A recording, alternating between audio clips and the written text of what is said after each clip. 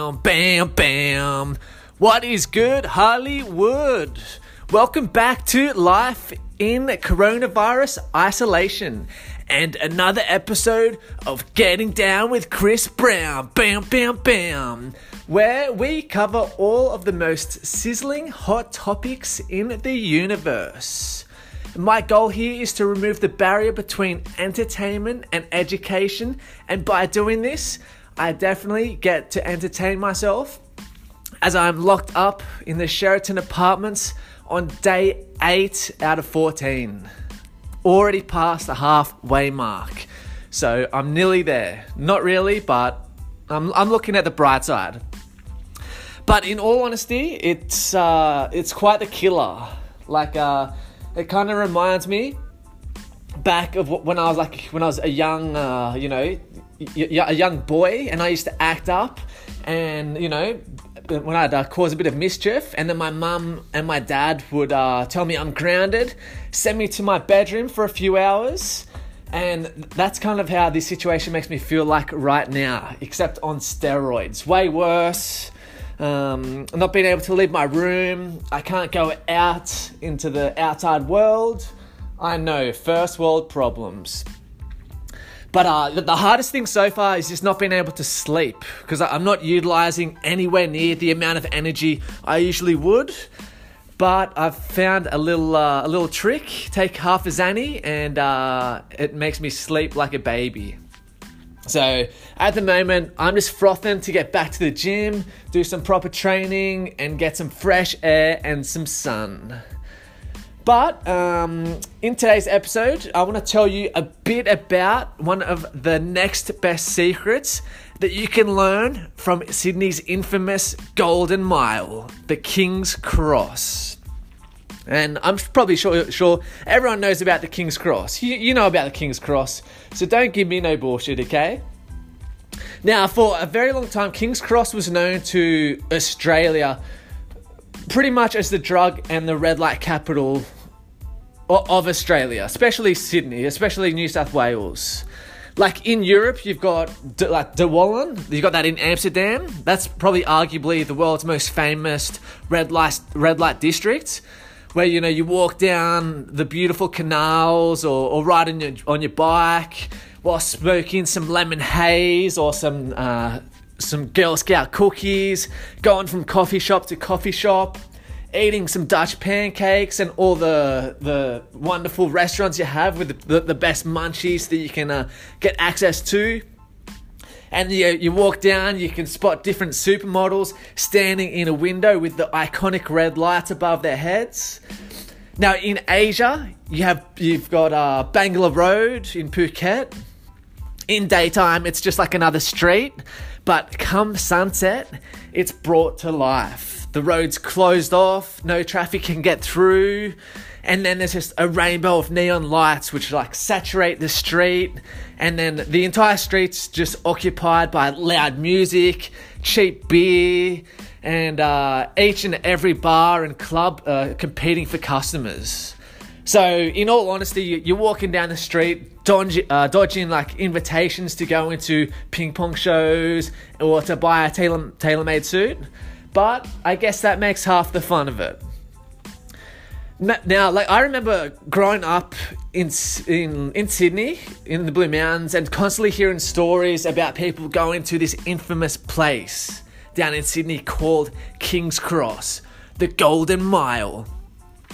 I had my older sister Rachel, who she came back home one Sunday, and this was just after she had turned 18, and she told me about this this long strip, which was lit up by neon lights, large crowds, all a bunch of young people having a good time, different bars and clubs, and how you could even go to a place where you drink your alcohol out of a teapot. I couldn't wait any longer. I was starting to get excited, waiting until I can go out. But, lucky for me and my mates, we soon heard about a little trick of the trade. We found out that you could pay $50 and a guy who goes by the name of the Phantom, he would go and very neatly and precisely scratch out the date on our driver's license add a little hot sauce to it, and it would change it from saying born in 1990, and the date would get changed saying born in 1988. Boom! How good is that? So I think pretty much all of us jumped onto that. So in the course of a few hours, sending off our driver's license to the Phantom, we would pretty much change from being a 16-year-old skinny little runt to 18-year-old men ready to order our first schooner of beer at the bar. How good? Now this worked perfectly for pretty much all of us, besides one of my mates named Benny. He's known as the Maltese Falcon, okay? One day it was our friend Lisa's 21st birthday, and a bunch of us sailed around Sydney Harbour for the day. And I think everyone was pretty much 18 by then, so I wasn't still using my fake ID by then. But so everyone on the boat was pretty much legal, besides the Maltese Falcon. Okay, so we finished the boat cruise, cruising around Sydney Harbour in the sun, having some beverages. And then by the time it got to like 4 o'clock in the afternoon, we went to Star City Casino and had some more beverages, a little bit of a frolic on the pokies, played some roulette. And then as everyone in Sydney does, you head out to, or what used to happen, head out to the infamous Golden Mile after, head to King's Cross. Now, this was obviously before lockout laws and so on. But anyway, yeah, we headed down to the King's Cross. I can't remember exactly where we went. There was a lot of shady places, but I think we might have gone to like Empire Hotel or maybe Soho. I can't recall exactly. But anyway, everybody was in line being allowed in. In those days, the Cross was absolutely thriving, and the lines were like always long. And security, they're usually oversized Kiwis or Samoans, and they would go one by one, check our IDs, pat everyone down, ask how many drinks we've had, and then let us in. Now, they went through a bunch of us, and then they got to the Maltese Falcon. They asked him how old he is. At that time, I can't even remember. I think he was 17. But then they were like going over the Maltese Falcon, having a look, sussing him out, asking how many drinks he's had. You know, they were a bit more questionable at that stage. And then suddenly, the large security Uso, the security guard just goes, snap, breaks the ID in half between his fingers, and then you just see a thin layer of plastic come off the ID where it had been modified by the Phantom. Uh-oh. That was the end of that. The Maltese Falcon, his night was ruined. I guess then he had to have a nice train ride back home as everybody partied into the night. But, you win some and you lose some. Anyway, now they've changed the configuration of driver's licenses. So good luck to any modern day, underages. I'm not sure how they do it, but yeah, I don't even know if they can still do it anymore. But I know before that, that's what everyone was doing. But yeah, through my youngies, I've always had some great times in King's Cross when it was thriving, and it was like always the most exciting place for everybody to go out growing up.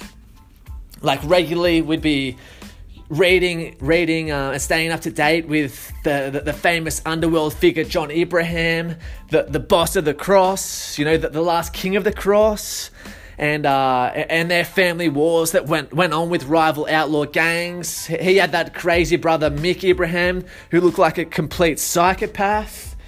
And yeah, for anyone who hasn't read his book, it's called the King of the Cross. I recommend it. It is definitely a banger. But yeah, there was like always a lot of kind of a lot of stories and myths growing up about the sex, drugs, prostitutes, showgirls, gangs. So the Cross, it always had it was very intriguing. But yeah, back then, the lines in the Cross, they were massive. So if you weren't on a guest list, then you'd kind of be in trouble. yeah, back then there were some fireplaces in the cross. There was, Club 77, which they had the renovation, but Club 77 was always a banger. Soho, World Bar, Candies. Yeah, I know we hung out at a bunch of different ones, but it was badass. But after living overseas for a fair while, I was overseas, and I would see everyone on social media going on about the lockout laws which were introduced in Sydney by the government in 2014. And they had the objection of trying to cut out alcohol-fueled violence because too many people got on the beers too much and wanted to throw some knuckle sandwiches. But yeah, soon enough they imposed these laws all over the venues in the CBD entertainment areas, and that ruled lockouts to be at like 1:30 a.m. So lockout, you can't get in after 1:30 a.m. and then last drinks at 3 a.m. Like, what a joke. At the time, I was living in Madrid, and then we would see all people having, not riots, but, walking down the street with signs, all of Sydney going off their heads about this. And I'd be showing my friends in Madrid, and it was quite humorous because in Spain you don't actually go out until midnight. You go out then, and then you don't get back home until 7 a.m. in the morning. So then I was over in Madrid having a mad time, and then everyone getting kicked out at 3 a.m. So what a joke. Anyway, I didn't really understand the reality of how bad everything had gotten in Sydney until early last year. I think it was around April when I came back for one of my best mates' wedding. I think I was back for 2 weeks or three weeks or so. And then, yeah, we went out in Coogee one night, and we went to, the old Coogee Bay Hotel, the Pav. And I think it might have been a Sunday. I can't really recall because I was kind of in vacation time. But I know that the Coogee Bay, it closed at 10 p.m. Super early. We were it was like a slap in the face, being halfway through having a mad night and then getting kicked out. So what happened? Me and my mate Varga, we caught a taxi up to the cross from Coogee, hoping to be able to have drinks at any half-decent venue that we could find. But we were quick to learn that it's completely changed. All it is now is a bunch of apartment complexes, new terrace houses, and different construction developments. We definitely got punked pretty fucking bad. Or maybe we're just behind the times. But anyway, we learnt the hard way and the more expensive way, paying fucking $60 up to see a bunch of construction sites. But anyway, we still had a good time and ran amok. But yeah, anyway, what we realised that the bright neon lights and the glittering logos that brightened up the infamous Golden Mile were all gone. I'm not even sure today if the Coke sign is still there. If it is, let me know. But I remember I think it was around 2015, 2016. I think I was around 24, maybe 2014. But I had an interview with Claude Neon. It's a company called Claude Neon. And it was for a project management position for the upgrade of the Coke sign. Okay, the Coke sign at the bottom of William Street, at the foot of King's Cross. Probably the most famous Coke sign in the world, in my opinion. And anyway, Claude Neon, they've had a long-term business relationship with Coca-Cola for over 40 years, where they've continually fabricated, repaired, and tendered the sign. And originally the sign, that came out in the 70s, and that was originally made up of over 1,200 neon lights, and they ended up refurbishing it and upgraded it to LED lights, which obviously uses way less power, resulting in way less money spent on electricity, and it even gives way easier access to change the sign to rainbow. You can change it to whatever color you want with just a click of a button. But I remember that when they did upgrade the sign, they auctioned off the old neon style lights of the Coke sign. They auctioned that off and it sold for over $100,000. And I'm pretty sure it was to someone from Lithgow, like random as good. I don't know if it went to charity or whatever, but someone from Lithgow buying the Coke sign. Like, all I can imagine is some hillbilly off the show from Pickers.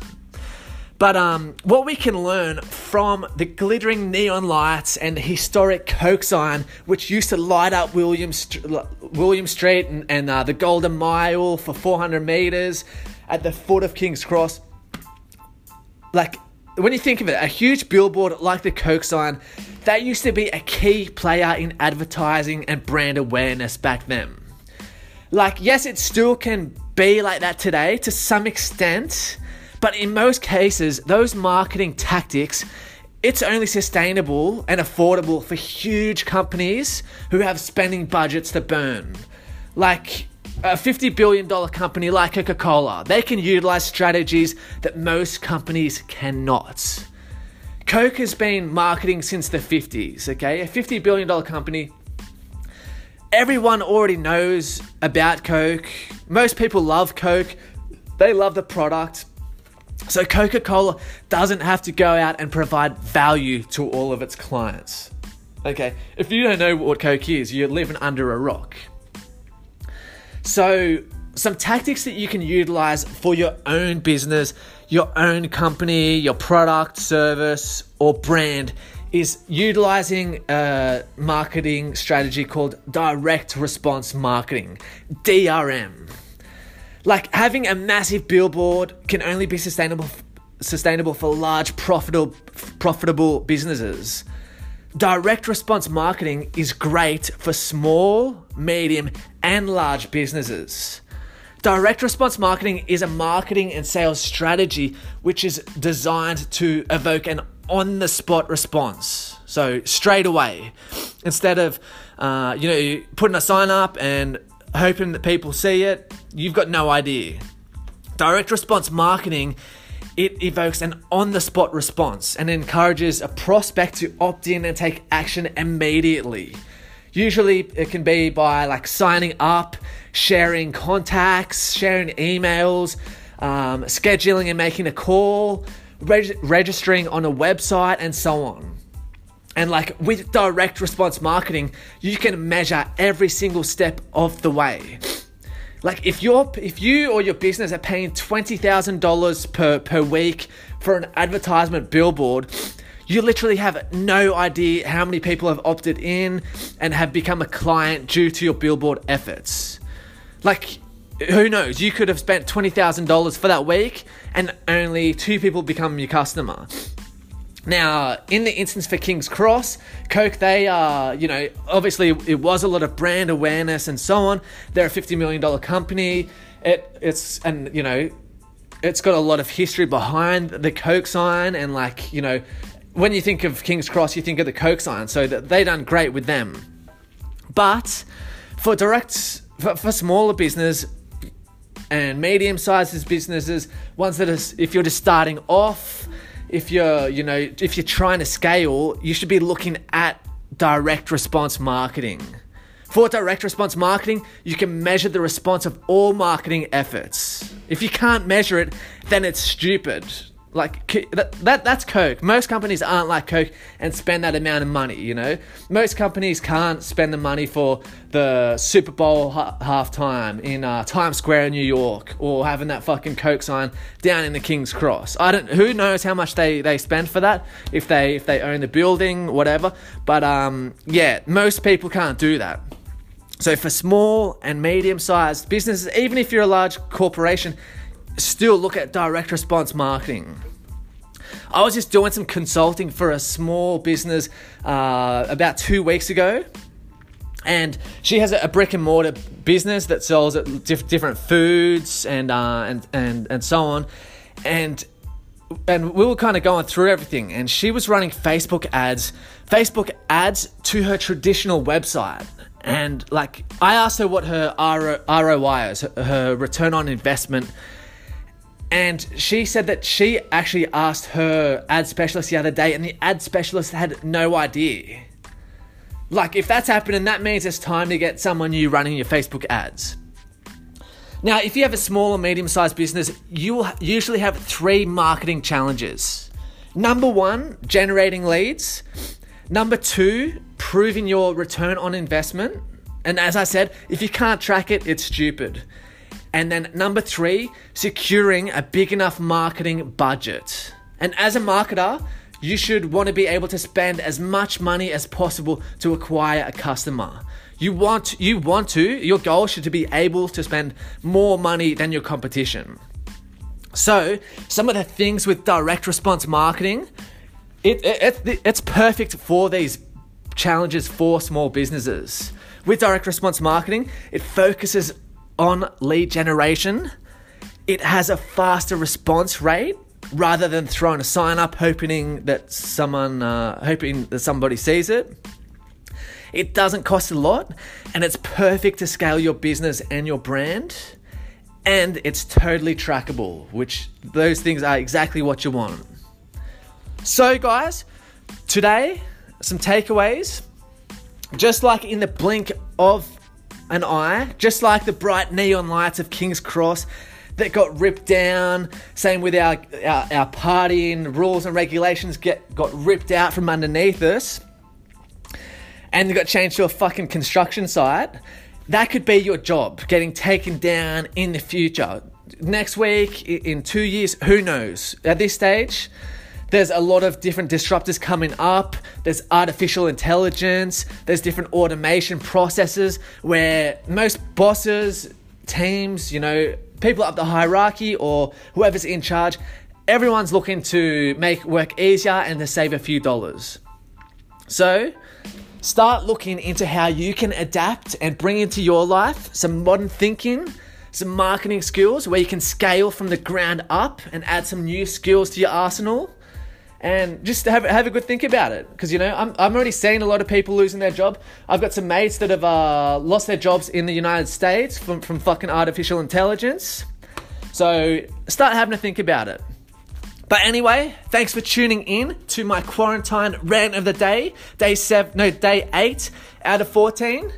And let the good times roll, baby. Peace.